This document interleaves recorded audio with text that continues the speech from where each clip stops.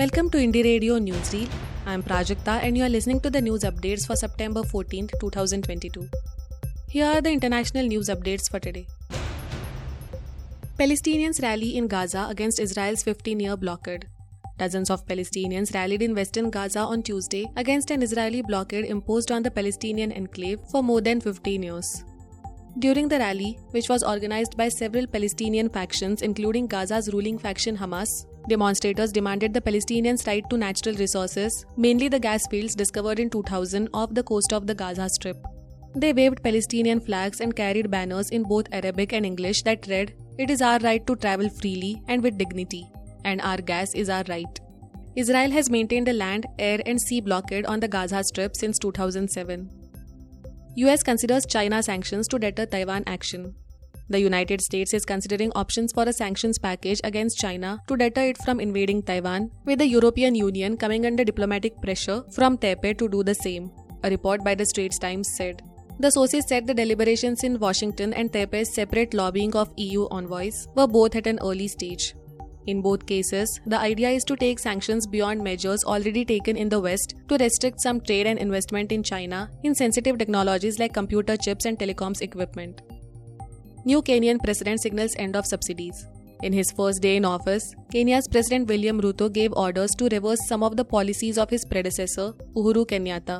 President Ruto appointed 6 judges nominated by the Judicial Service Commission 3 years ago, who Mr. Kenyatta had snubbed on claims that they were tainted. The new president also indicated that he would scrap food and fuel subsidies. He said they were costly and ineffective.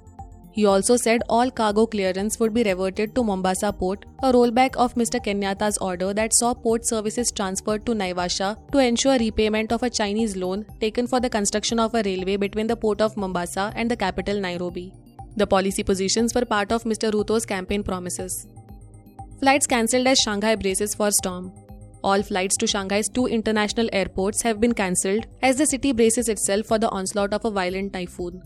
Typhoon Muifa will be the 12th cyclone to hit mainland China this year, and authorities expect it to be the most powerful so far. Dozens of flights had already been postponed as coastal areas battened down in anticipation of the storm. Landfall is expected around 1900 local time on Wednesday. Waves up to 5 meters high are expected near Shanghai, China's biggest city and the country's financial hub. EU moves to cut peak electricity use by 5%.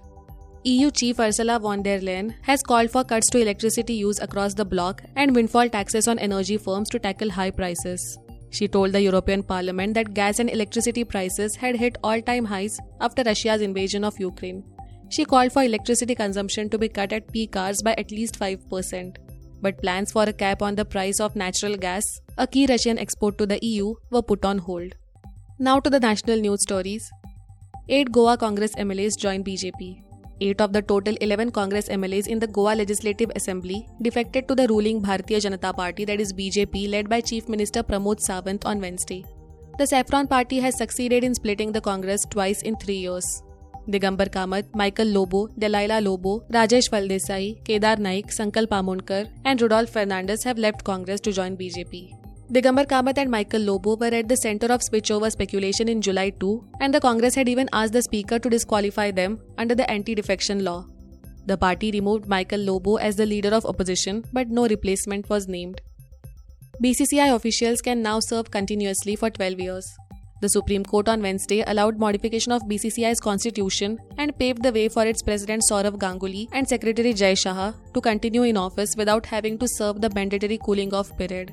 A bench of Justices D.Y. Chandrachud and Hima Kohli said that an office bearer can have continuous tenure of 12 years, which includes 6 years in State Association and 6 years in BCCI before the cooling-off period of 3 years triggers.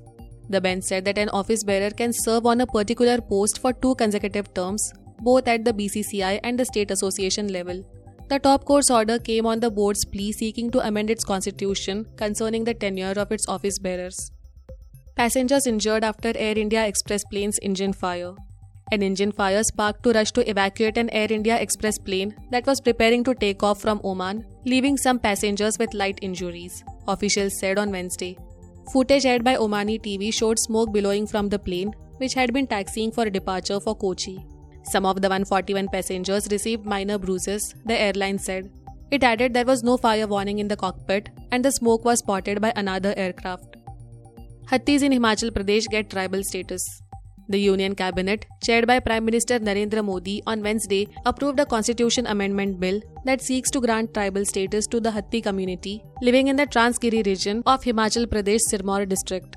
The nod for Hathis came along with tribal status to a community in Chhattisgarh and two in Tamil Nadu. The Hathis form an electorally influential community in Himachal Pradesh, and the move might boost the ruling BJP's chances in coming assembly elections. The BJP had swept the 2017 assembly elections, winning 44 of the 68 seats. Health Ministry officials say Lancet report on antibiotic use in India misleading. A Health Ministry official has dismissed as misleading and inappropriate a Lancet report claiming that more than 47% of antibiotic formulations used in India's private sector in 2019 were unapproved. Professor Y.K. Gupta, a senior pharmacologist and vice chairman of the Standing National Committee on Medicines, which prepared the national list of essential medicines, said at a health ministry event on Tuesday that these formulations were approved by state drug regulatory authorities.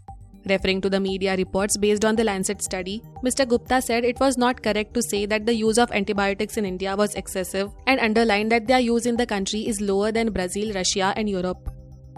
Thank you for listening to Indie Radio Newsreel.